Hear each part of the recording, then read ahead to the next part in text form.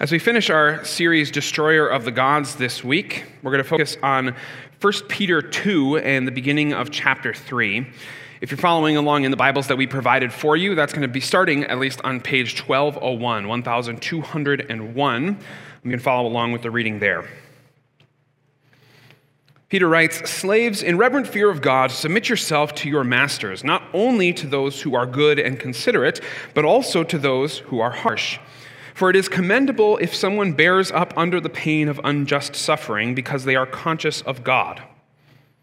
But how is it to your credit if you receive a beating for doing wrong and endure it? But if you suffer for doing good and you endure it, this is commendable before God. To this you are called, because Christ suffered for you, leaving you an example that you should follow in his steps. He committed no sin. No deceit was found in his mouth. When they hurled their insults at him, he did not retaliate. When he suffered, he made no threats. Instead, he entrusted himself to him who judges justly.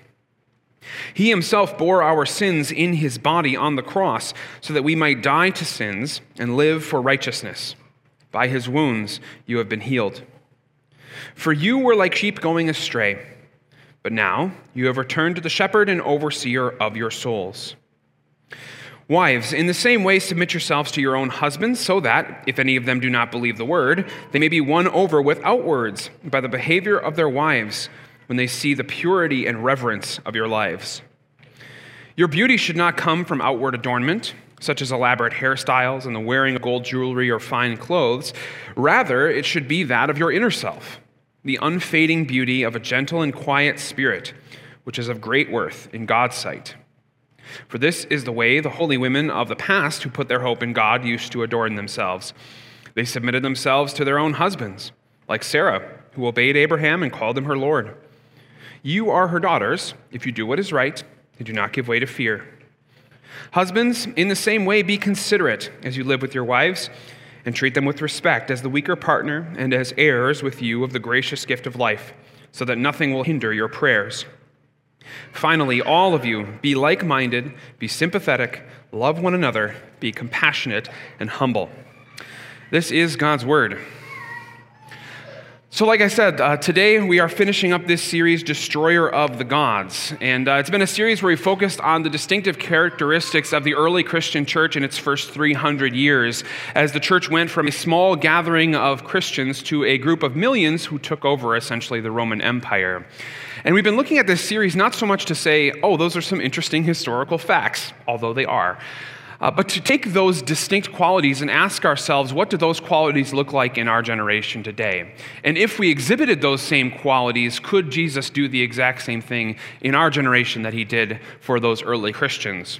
And today we're looking at the final characteristic final unique characteristic, of that early Christian church, and that's their view on morality. Their view on morality. We're calling this Sunday a new way to live. The Christian outlook on reality is really different in two ways. Those two ways are going to be your two main points if you're taking notes with us today. They are that the Christian church has a unique motivation to its morality and a different, unique direction to its morality. So a different motivation and a different direction. Let's first look at the motivation. We're going to go into some detail on this later in the sermon, but for now, what you need to know is that in the Roman world, in the first couple centuries, people were moral to the extent that it was convenient. They were moral to the extent that it was convenient. And if you were to look at the Roman world, you would probably actually see a world that's much like the world we live in today, where people are generally pretty good to each other. There's not violence in the streets, there's not drug deals on the street corners, prostitution in the alleys. For the most part, if you live in Mississauga, life is pretty okay. And that was similar to the Roman Empire in the first 300 years. But it was not because of any sort of mandate from on high that people were moral. If you knew the religions of the day, the Roman gods, there was no mandate from those gods that you ought to treat your neighbor a certain way. And so people's morality, or whatever looked like morality, was essentially based on, well, does it work or not? Does it advance my prospects? Does it make me more money? Does it give me more social clout? Does it help me advance in my career? Or maybe on the negative side, does it keep me out of trouble? Does it keep my reputation solid? People were moral to the extent that it was convenient, and you would find that that's pretty much the same today. For the most part, even if people participate in a religion where their deity says that you're supposed to behave a certain way towards your neighbor, they pretty much operate under whether it's convenient or not. Does it work? Does it accomplish my goals? Does it get done what I want to get done? This is really, frankly, because the ultimate god of Western society is money. And we all kind of know that if we're starting to be bad towards other people, we're going to lose money.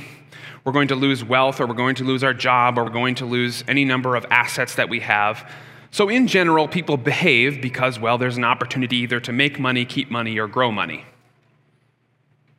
In contrast, the Christian morality of the day, and Christian morality as it should be today, was not because something worked, because it was convenient, but simply because of who God is. Christians were moral because of who God is. You can see this right in the text that we read earlier. Peter writes, "To this you were called because Christ suffered for you." In other words, he grounds Christian morality in the reality of God, who God is and what God has done. And so Christians, therefore, did not base their morality on, well, does this work or not? They simply asked, what does God say? And I'm going to behave that way, whether it works or not. This is one of the hardest temptations, especially for Western people, to get past. That's the temptation of pragmatism, which is essentially to ask the question, does it work? Does it work? We're all tempted by this, especially when it comes to how we behave. Does it work? Let me give you a number of examples. Maybe this will come into focus a little bit more. I was recently talking to a member of our church who was asking me about his job, and he was asking about why he should be moral or living according to God's law at his job when, first of all, everyone else at his job is skirting the rules, cutting corners to try to get ahead, and they're doing it, they're successfully doing it, and he's not because he's not willing to compromise. And even though that's the case, he said, even though I'm not compromising, I'm not even getting a chance to witness the faith or something as a result of not cutting corners. No one's saying why aren't you cutting corners? And the answer I gave him was, it's good to do good because good is good. Right? It doesn't matter if it works or if it advances your prospects. Even a good prospect like evangelism, trying to bring people into the faith, it doesn't matter.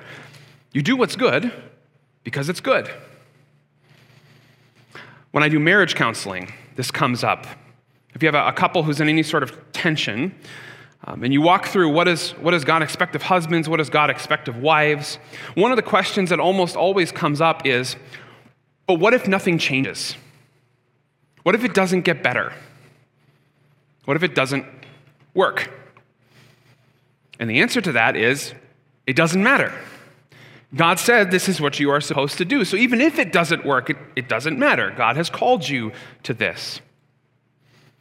I ran into this recently when I was talking to a woman who was interested in our church. She called me and she wanted to ask some questions about what we taught. And I was telling her about one particular teaching, and it doesn't matter what it is, but she said, why do you teach that if no one out there understands it? If you teach that, people aren't going to come to your church. What's the answer? It doesn't matter if it works. It matters what God says. Okay, so now I've given you 3 examples where I look pretty good. Let me give you one where I don't look very good. I personally struggle to do what is right if nobody notices. If I don't get a pat on the back or an acknowledgement or a thank you, I find it very hard to do what is right. Maybe you struggle with that same kind of sentiment.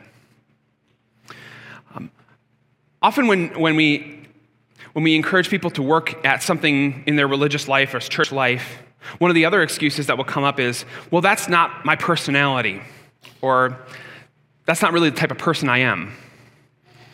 We'll say okay, we're all going to try to reach out into our community and try to share our faith. Well, you know what? It's not really my personality. I'm not one to really talk to people about the faith. Or we need somebody to do this service project. No, I'm not really that type of person. Or would you think about doing this in your life? I'm not really into it. You see, that's subtle pragmatism. Does it work for me? Notice the Bible as you read it, and it talks about Christian living. It doesn't talk about rights and preferences. It talks about duty and debt. duty and debt. And think about it. If you owe money to somebody and they come back to you and say, hey, you need to pay the money that you owe me, and you say, you just not my personality to pay people back, what are they going to say? Or maybe you're in the army. Some of you are army people. And your CO comes to you and says, I need you to do this task. And you say, I'm not really the type of person who does that. What's he going to say? I don't care. Right? The Bible talks about the way that we live towards one another, the way that we live in line with God's word, and not, does this work for me, but is it my duty? Is it the debt that I owe to people because of what Jesus has done for me? But this goes beyond personal. It can get into groups, right? Churches run into this probably most obviously when they focus a lot on numbers. So if you have a church that's really concerned with getting as many butts in pews as possible, they may be willing to, well, again, compromise on some of the things they teach or just not teach certain things of the Bible in order to get more people in the pews. To be honest with you, if we wanted our church to have a lot of people in it, we could do that. I know the tricks. But I would also not be able to completely preach God's word to you, which is a higher priority, right? Not does it work, what does God say? See this in our church body. Right about the time that I was born, so 1990, our church body started to really press on the idea of outreach. Getting in your community, trying to speak to people about the gospel. And that's because historically our church has been a church body that has been built mostly on German immigrants, mostly. Our church body is a little bit over 150 years old, and for the first 100 or so years of our church body's history, there were just German immigrants flooding into North America. And those German immigrants were having a whole lot of babies. And so we really didn't need to do outreach as a church body because we always just had more people to fill our churches. But right about the sexual revolution, 1960s, that completely dropped off. Immigration from Germany came to a screeching halt, and so did the birth rate. And so about a generation later, 1990, we suddenly realized, hey, all of our churches are declining. And so we started to say, hey, let's do outreach. Not because Jesus says to do outreach, not because Jesus says to do outreach, but because we realized that our pews were starting to empty. That's pragmatism, not what God says. Final example. Why is it, and everybody knows this if you're in the nonprofit world at all, why is it that people are willing to give more financially when you tell them what they're going to give to? Churches do this with financial campaigns. We're going to give in order to accomplish some building project or do this program, or we just need to make budget at the end of the year. People are more willing to give at those times. Why? Pragmatism. We give because we like to see the effects of our giving rather than just going by what Jesus says, which is give sacrificially because it's good for you. Remember in the Old Testament, people brought their offerings. Do you know what they did with their offerings? They burned them.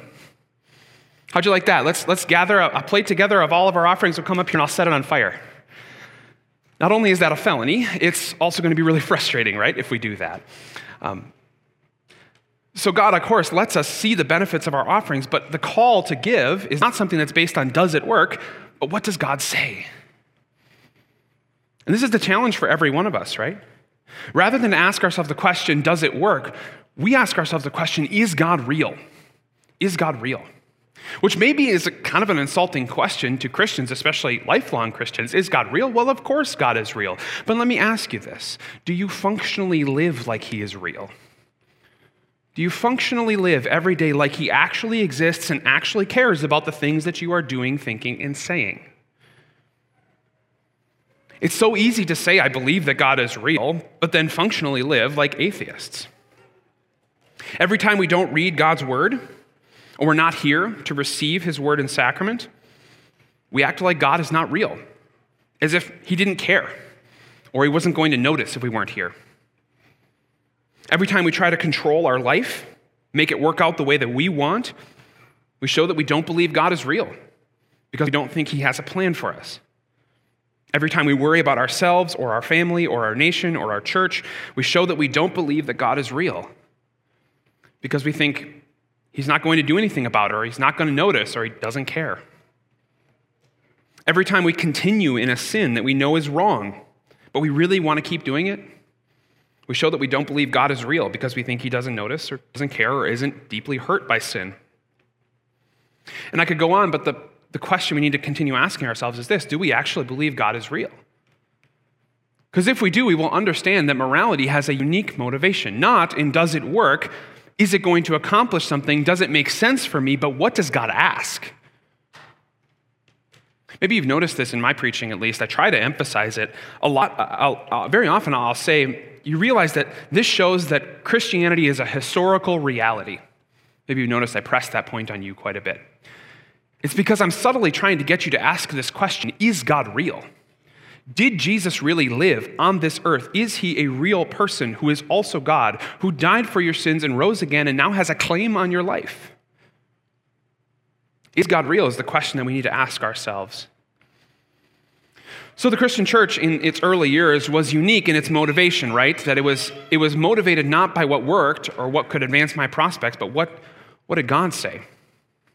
But then the second, more distinct, I think, and probably worth more of our attention characteristic, is that they had a different or unique direction in the way that they lived out their morality. The world's morality at that time was vertical, while the Christian morality was horizontal. What do I mean by this? I already alluded to this. If you were worshiping a certain deity in the Roman world, there was really no mandate for you to behave any way towards your neighbor. But there were a number of mandates for how to behave towards the gods. So you would make your sacrifices, or you would say your prayers, or you would come to worship, or you would do whatever the god asked you to do, so that your relationship with the god would be okay. You scratch his back, and he'll scratch yours. Christian morality was based in the idea that Jesus, God, had already come down to us and had done everything necessary for us to save us and make us right with God, so that nothing was left to do except to love our neighbor. No longer was Christian love about, like every other religion, about what you did for God, but it was about what you did for one another. And this played itself out in the household codes that show up in a number of places in the Scripture. We read one earlier in the service from 1 Peter 2 and 3, but there's a number of them. They show up in all sorts of places in the epistles, and they all kind of have the same cadence to them where they say, wives, treat your husbands this way. Husbands, treat your wives this way. Slaves, treat your masters. Masters, treat your slaves. Children, obey your parents, and so on. These household codes were built to show every person in the family, in the household, that they had a unique duty, a debt, to live in Christian love to the other people in their family. And this was radically unique for a couple reasons. First of all, it just shows us that in the Christian church, a Christian love was lived out horizontally, right? I think even today we sort of mess this up. We start to think that our religion, our practice of Christianity is vertical. It's before us and God. But it really isn't. Martin Luther said this really well when he said, God doesn't need your good works, but your neighbor does. Or God's doing pretty okay for himself, like I told the children. God doesn't need you to worship him. It's not like he has low self-esteem or anything like this. What he's asking you to do is live a life of love for one another. And if you work out some of the things that you do in your Christian life that maybe on the surface look like they are for God, you'll realize they're ultimately for your neighbor. For example, gathering and worship. You're all here. Are you here for God? If you said yes, you're wrong. Okay? You're not here for God. God is doing pretty okay. You're here because God promises to bless you here. The Germans have a great word for this. Germans seem to always have a good word for stuff. They call this thing that we're doing right now the Gottesdienst, the God service. They're literally saying that what happens here is you do nothing for God. God does everything for you. You come here and God blesses you with his word. He blesses you with his forgiveness. He blesses you with his body and blood in the Lord's Supper. This is all God towards you. And the result is that you live out of love to your neighbor. Because you've been so deeply loved that you can't help yourself, like an overflowing cup, to bless your neighbor. And even the fact that you're here blesses all the other people who are here with your friendship and your smiles and your conversation and your encouragement that this word still matters.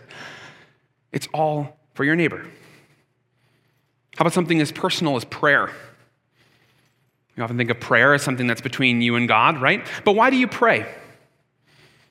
Well, you might pray, let's say, because you're really sad. You're really sad about something in your life, so you go to God and pray. Why do you do that? Well, ultimately, so that you can be happy around your neighbor. So that you can avoid bringing your neighbor down with your sadness because you've worked it out with God. Now, it doesn't mean it's wrong to work through your sadness with your neighbor, but that prayer is sort of a release valve for that emotion. The same with anger. Let's say you're frustrated about something. Why do you go to God and pray about it? So that you don't take it out on your neighbor. What if you're asking for something? You're saying, God, I want this. If you're asking for something that's purely selfish, then God's not going to answer your prayer. The scripture is very clear on that. But if you're asking for something so that you can be a blessing to your neighbor, God wants to answer that prayer insofar as it will be. Even prayer is something that is a blessing for my neighbor, because ultimately all of Christianity is like a river flowing downhill from God through us to our neighbor. That's the unique direction of Christian faith and Christian love. But what these household codes also did is they gave us a window into how that morality was specifically lived out towards certain people groups. So you saw it in the First Peter text that we read. Wives were addressed directly, husbands and slaves. But if you go to some of the other household codes, you'd find that there are children addressed, masters are addressed in different places. This idea that you could address people who were considered kind of the unlovables of society was a completely unique thing in Christian love, because it came from the nature of God who loves all people. So these household codes led to the loving of the unloved in Rome, and that particularly played itself out in women, slaves, children, and minorities. What I want to do is I want to just slowly walk you through each of these groups and show you how it played out, okay? So first, let's talk about women. The early Christian church gave extremely high value to women. In that society, women were treated as second-class citizens. Their testimony was not admissible in court.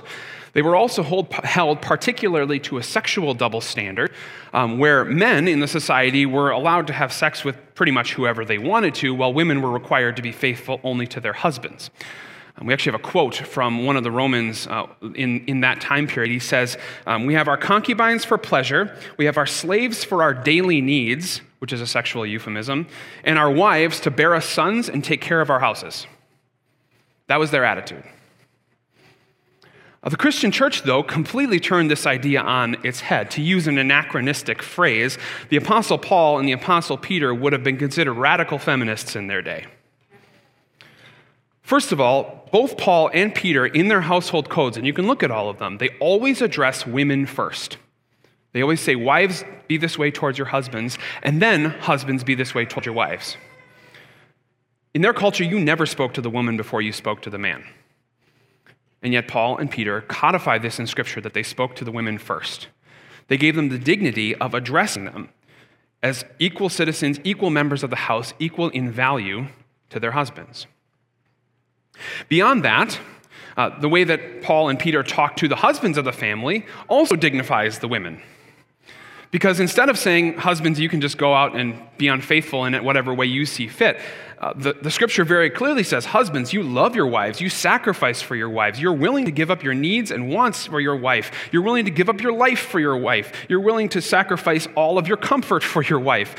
This was a radical idea. And the result was that women flocked to the Christian church. Some of the estimates of the demographics of the early Christian church say that the early Christian church was almost 2/3 women. Why? Because the Christian church was the only place that was dignifying women as equals with men and providing them things like a husband who's going to be faithful to them and love them, and even if they're not married, the equal status of being a valued member of the community. Somebody was just trying to teach me that the Apostle Paul was a misogynist, and that his writing about women in the texts like this that we read is so anti-woman. The very opposite is true if you look at the scripture.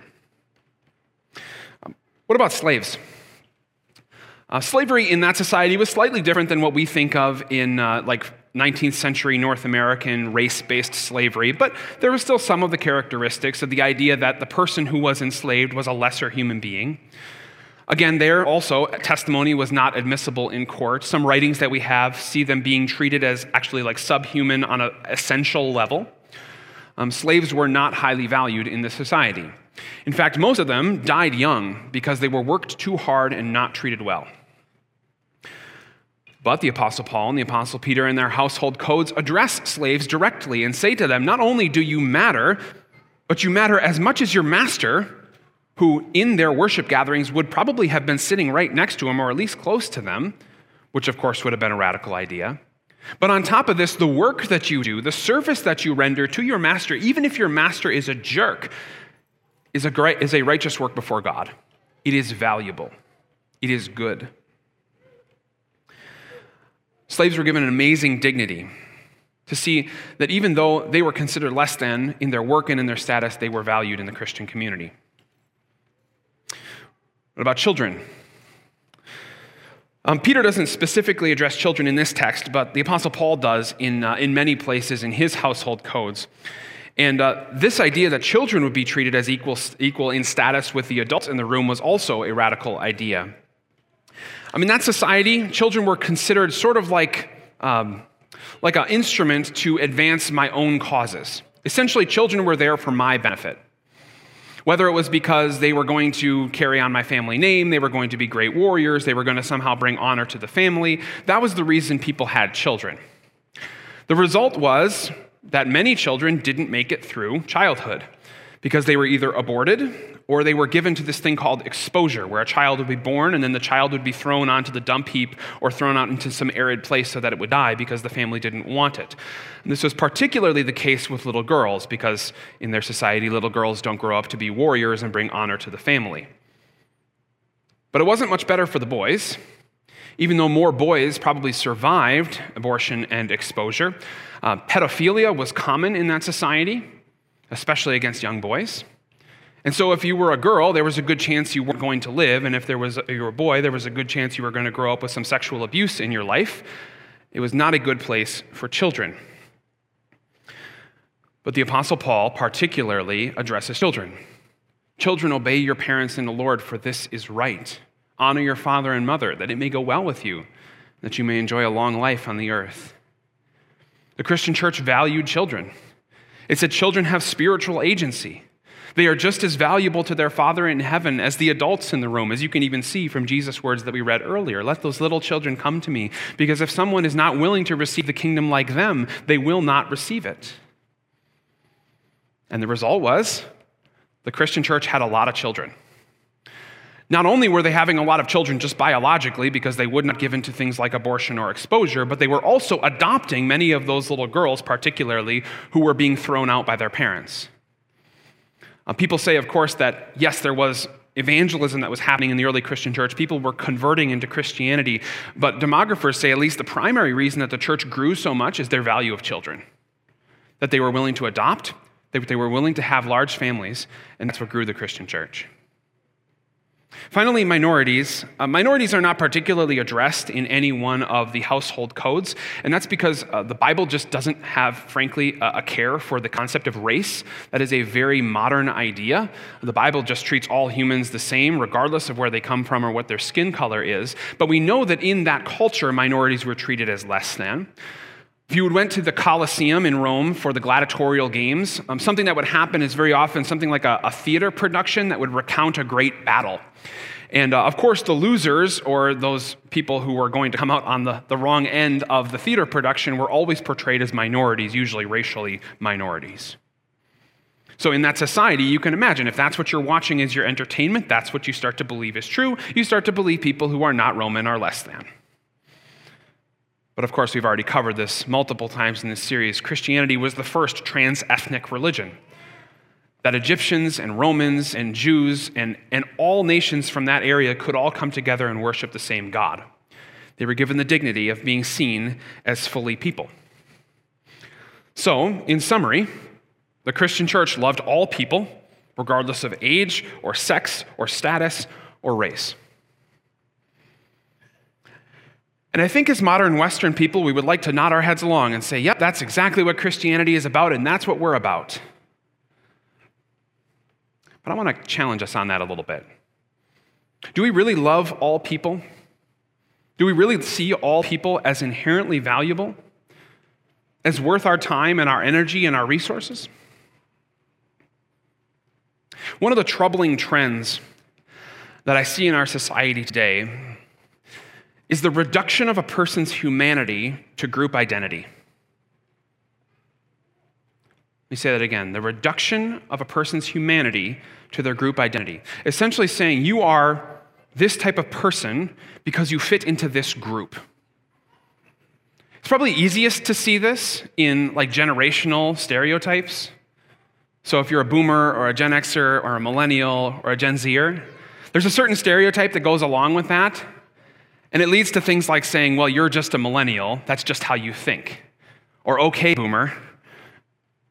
We reduce a person down to the stereotype that we've built in our minds of what that group of people is like, and we reduce, therefore, their humanity. What if you are a boomer, but you realize the weaknesses of your generation, or you're a millennial and you realize the weaknesses of your generation, or you're an Xer or a Gen Z, or you feel the same way? Just because you were born in that time period does not mean that everything about you fits into those categories, and yet how quickly we reduce a person's humanity by saying, you're no more complex than the caricature that I've built for you in my mind. I think this happens politically, terms like liberal or conservative, Democrat or Republican. Oh, he's just a conservative. The liberals always. What are we doing? We're reducing a person's humanity. We can see this if you pay attention to politics. People who may have voted for the liberal or the conservative party in our political system don't always align with everything that those parties stand for. And what even really is a conservative or a liberal nowadays anyways? Can you define that? Is there a universal definition? Or have you created a caricature by which you can dehumanize another person into something that's easy for you to understand rather than caring about the complexity of their humanity? One that's particularly troubling to me right now is anti-vax. Our church is never going to come out and say you should or shouldn't get a vaccine because, frankly, the Bible doesn't talk about that. But the moment we put people into a group identity, we dehumanize them. What does it mean to be anti-vax? Is it that you hate all vaccines? You hate this vaccine? You hate particular qualities of the vaccine that if it was changed slightly, you would take it? What does that mean? And to what extent are you anti-vax? But when we use a term like that, we dehumanize the people into a caricature that we have created for ourselves rather than dealing with the complexity of their humanity. We do not love them. We make them other. And while we might never say, like the Romans did, that they are lesser in society or they are not able to vote, although our society has tried some things like this, we feel that way. You're not a good person because of this group identity I've given you. That cannot be true of us, Christians. We love all people, even if they don't align with us, even if we don't agree with them, even if they don't live the same way that we live. We love all people. If I can press you on a second one, I want to talk about children a little bit. And the reason I pick children particularly is because though I totally agree that we have growth to do in treating women well and employees or slaves well and minorities well, all three of those groups are being advocated for right now in our society. Children are not. And we as the church need to advocate for children.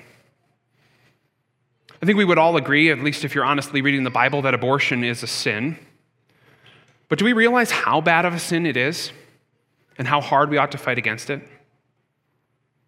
Do you remember when the children of Israel in the Old Testament went into the Promised Land? Do you know why they went into the Promised Land? God tells us, this is Deuteronomy 9, he says, it's not because of your righteousness or your integrity that you are going in to take possession of their land, but on account of the wickedness of these nations, the Lord your God will drive them out before you. So God says, I'm going to give you the Promised Land, not because you're good, not even because I'm gracious, because those guys are bad. They're really bad. And you know what they were doing? Deuteronomy again. God says, you must not worship the Lord your God in their way, because in worshiping their gods, they do all kinds of detestable things the Lord hates, especially that they burn their sons and daughters in the fire as sacrifices to their gods. They killed their children. And God says, that is the cherry on top of all of their wickedness, which I need to stop. I need to get rid of that. Could the same thing be true in our generation? That God sees the inherent value of children the same way? And that a society who has for years killed their children before they're even born deserves God's wrath? And ought we not to fight against it? Not simply because we hope God doesn't destroy us, but because it's right. But let's take it out of the realm of abortion for a second. What about when couples, even Christian couples, say, I don't want to have children right now because, well, I might have to lower my standard of living, or it might be inconvenient for me, or it might mess with my schedule, or I kind of want to go back to work, or once again, it's not really my personality, or I can't handle it. What are they doing? They're going against God's clear word that children are a blessing, that those who receive many children from the Lord are mightily blessed. And while I'm not saying every single use of contraception ever is a sin, I'm asking us to examine our hearts. Do we love children? Or do we see them as annoying, as a problem, as something that gets in the way, an obstacle to the way that we want to live? And particularly when it comes to the birth control pill. I realize women don't always just use the birth control pill to stop pregnancy, but we have to be honest that the birth control pill has abortifacient qualities to it. The way the pill works is that it allows a sperm and an egg to fertilize, but it does not allow that human being to implant into the uterus of its mother so it dies. We have to be honest about that. But what about after children are born? Do we say we need them to go into another room? They need to stop bothering us? They need to go to daycare so that I can do what I want? Or do we love them? Do we treat them as our equals before God? And again, I'm not saying that putting your kid in daycare is a sin, but I'm asking us to examine our hearts. Do we love children, or are they a problem? The Christian church uniquely loves all people. The unlovable, the people who cannot provide anything for them, simply because Jesus did. To this we were called because Christ suffered for us, leaving us an example. Christ suffered. He was willing to go through, first, the discomfort of being infinite and making himself finite, then suffering everything that it is to be a human in this disappointing, corrupt world, then suffering death on a cross for our sins, all so that he could save us and love us, though we would not have chosen him on our own, and continue to fail in our love for him. Christ suffered for us, and so we also ought to be willing to suffer for our neighbor. To be willing to say, I'm going to do what is right, even for my spouse who maybe isn't loving me the way that she or he should. Not because it's going to make my marriage better, but because it's right and God calls me to this in Jesus. I'm going to bear with my sinful children, not because they're going to love me perfectly or grow up the way that I want or make me look good in every social situation, but simply because I've been called to this in Jesus. I'm going to go deal with my difficult friend at church, or my difficult pastor, or my difficult coworker, or whoever it is in your life that is sinful, not because they're going to change or because it's going to make my life any easier, but because it's right, and Jesus calls me to this. So to the extent that you realize what Jesus has done for you, to the extent to which that melts your heart, and you understand that real love of that real God who really came down to really die for you, you will want to love your neighbor. And if you don't, if you find it difficult, if you find it challenging, go back to Jesus to see what he has done. Know that it has forgiven you and it has now empowered you, given you an example to live out in your love for your neighbor. So let me finish with two things. First of all, I've mentioned this a couple times in this series, but there is this great document from the early 2nd century called the Letter to Diognetus. It's a letter between two Christians that almost perfectly summarizes the attitude of the Christian church at that time. I want you all to read it. And so I've printed off a number of copies. They're at the back table. I'm going to ask when the offering time comes that maybe one or two of you would go back there and hand one out to each family unit. It's only about 10 pages long, and it's really wide margins. So it's only going to take you like 10 or 15 minutes to read. Read it, please. And be inspired by what your brothers and sisters in Christ who went before you lived like, so that we can live that same way in our generation. And then second, this series is a lot. The unique characteristics of the Christian church have overwhelmed me as I have continued to meditate on them. They have convicted me in my life as a decadent Western person who wants all my comforts in my life the way that I want it all the time. And if you've been paying attention and you love Jesus, I'm sure the same thing has been happening to you. And the tough thing as we focus on the behavior of Christians is that there's not a whole lot of Jesus and his gospel in a series like this. First of all, don't worry. Our next series is the Gospel of Luke. We're going to go through a number of Sundays on Luke and just see Jesus. But I don't want to dismiss this and say, wow, that was interesting or that was challenging. I want this to become our identity. And I want to know if you're willing to do it. We don't need to change overnight. In fact, change to being a community like this is going to take probably decades. But with every Sunday of saying this community is a priority, I will learn from God's word, I will try to make change in my life. Over those decades, we can become this community. Jesus didn't allow Cross of Life to be a church just so we could exist until he comes back. He created us to be a community that's a light to this city. So do you want to do that? Do you want to go there with me? I almost want that question to not be rhetorical, because I actually want to know. One of the things that I talk about with Johanna is, first of all, how much potential I see in our congregation. What an amazing group of people who do love each other, who are small enough to know each other, who have amazing gifts and talents. I mean, if anywhere can do it, this can be a church that can be that type of community. But one of the other things I struggle with is knowing if when I preach to you, you listen. Not just do the sound waves go in your ears, but do you drive home and you think about it? Do you pray about it? Do you meditate about it? Do you ask your spouse, what did you get from the sermon? How are we going to make that happen in our life? Are you willing to do that with me? It's all under God's grace. We'll continue forgiving each other when we fail, because Christ suffered for us. But I want us then to consider, are we willing to suffer for one another? Let's pray. Jesus, you have called us to an amazing vision, a community that loves like no other community, that is motivated not by what works for our society, but what is right, and a love that is born out in our neighbor. Only you can make that happen among us. So I ask that you would, by your Holy Spirit, move our hearts to love your word and to want more of it, to love one another in ways that are difficult, are sacrificial. I ask that you would make me a pastor who speaks your word clearly so that your people can know it and know exactly what you expect and what you have done for them. And I pray your grace over all of it. As I fail as a pastor, as your people fail as brothers and sisters to one another, I ask that your grace would come on all of us and be spoken through us to one another. So rather than being a community that's trying to live to some standard, we know that the standard has already been achieved and we are free to love one another in you.